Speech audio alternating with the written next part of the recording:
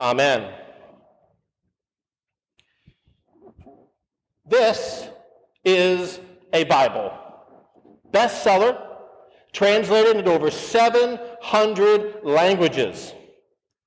You probably have one, right? If you don't have one, we can get you one. But if you're like most people who have a Bible, you might not read it regularly, right? And why would you? I mean, the Bible is centuries old. It has things in it that are very difficult to understand.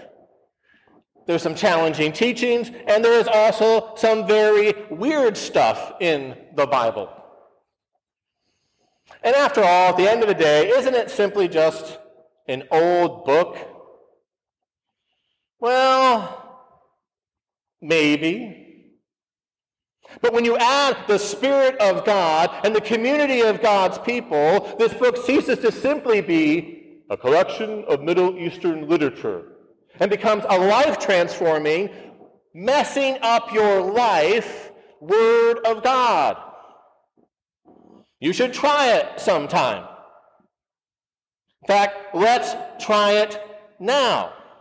No clever story, no funny joke, just Spirit-filled, read by billions, prayed over for centuries, seriously weighty with wisdom, Holy Scripture.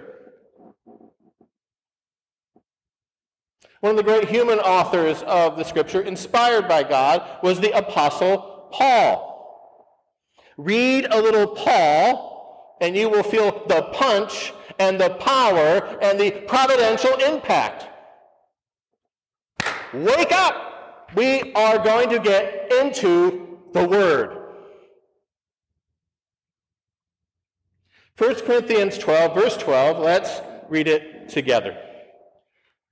For just as the body is one and has many members, and all the members of the body, though many, are one body, so it is with Christ.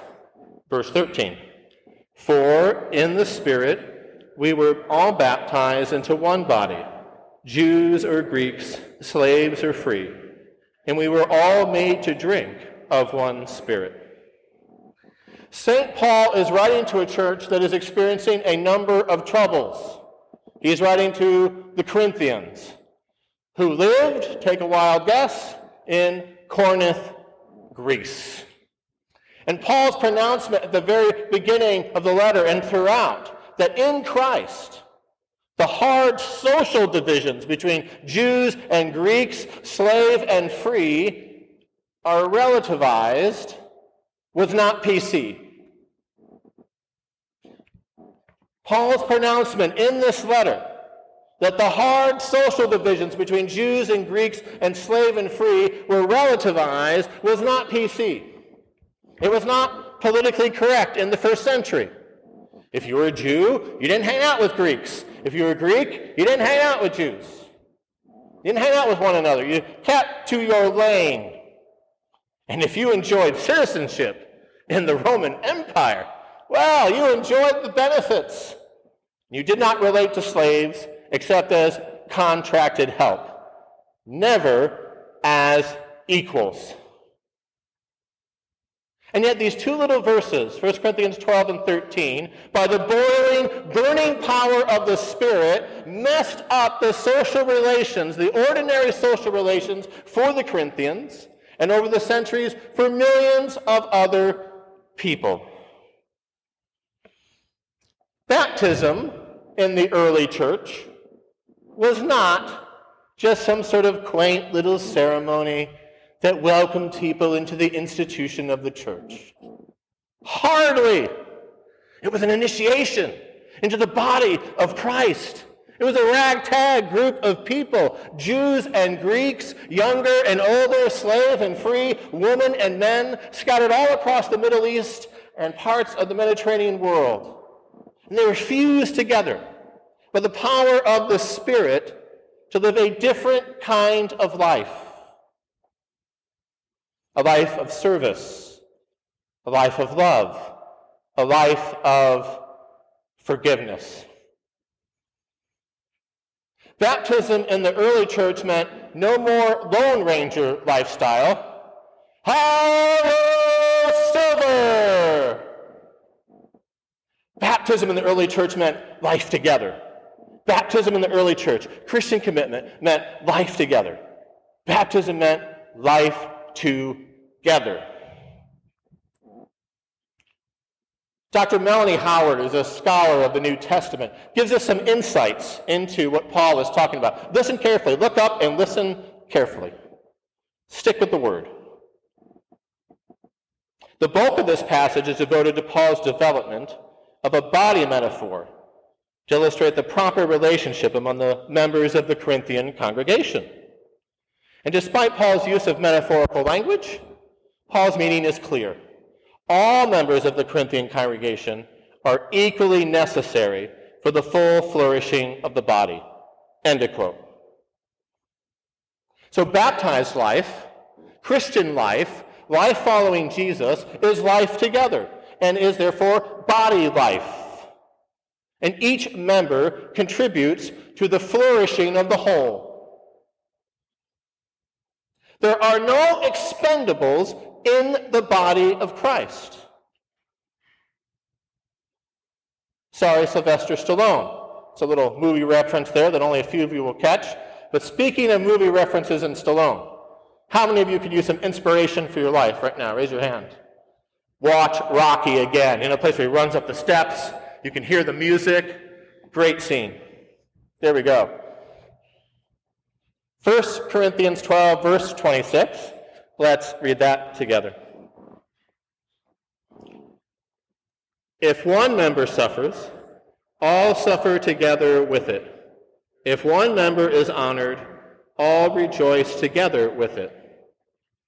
Life together, life as a family of disciples means suffering with those who suffer among us. It means rejoicing with those among us who are rejoicing.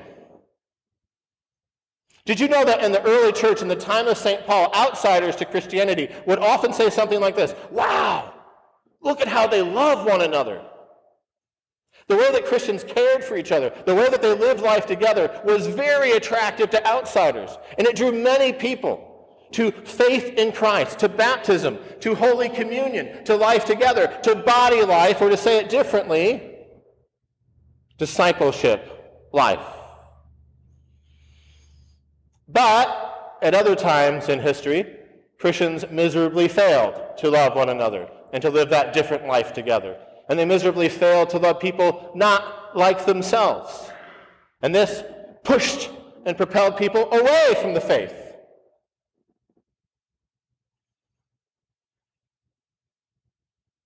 Some years ago, a pastor took on a little church in a little Oklahoma town.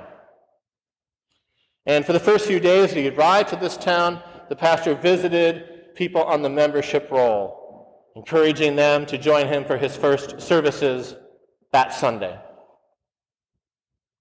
Well, the Sunday rolled around, and basically nobody showed up, just one or two people.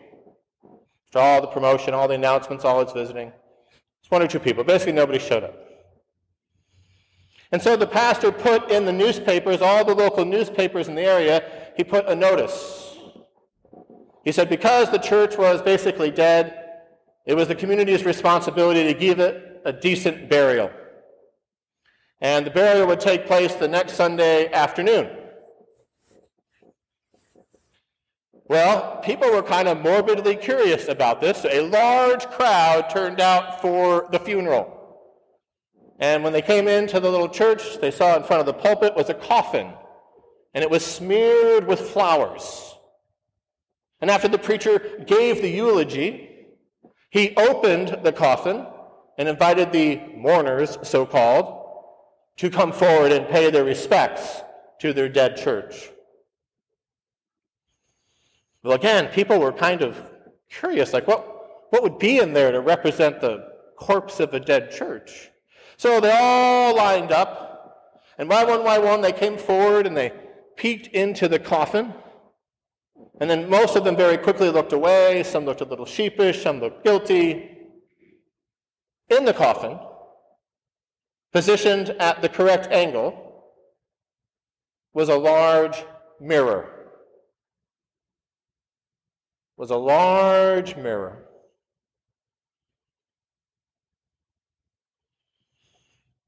Now, this is a church, and it's not like that one in the sense that there is life, there are things happening here, there are good things going on. But the point of that story and the point of the 1 Corinthians passage is that, yes, this is a church. And if you think a church is just a nonprofit organization or a company with charitable causes or a group that just gets people together to do some nice things and sing songs, if you think that's all a church is, you are missing the point. You are missing the heart of the matter. This is a local family of the body of Christ.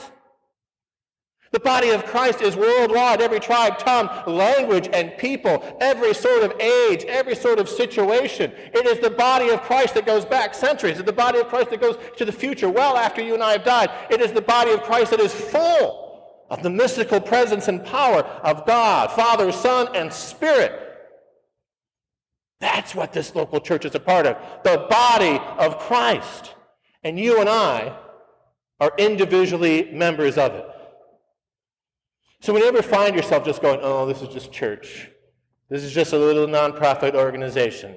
Wake up. Look in the mirror. Look in the Word. This is the body of Christ.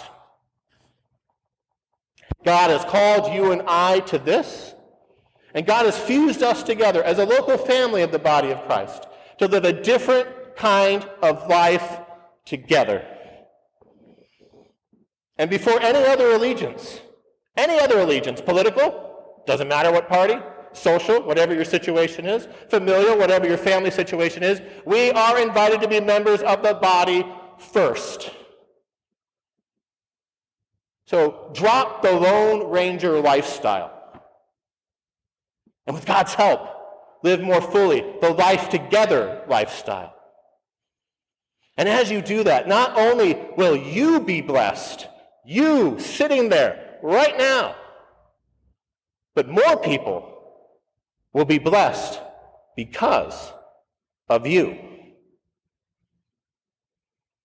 Life together. Amen.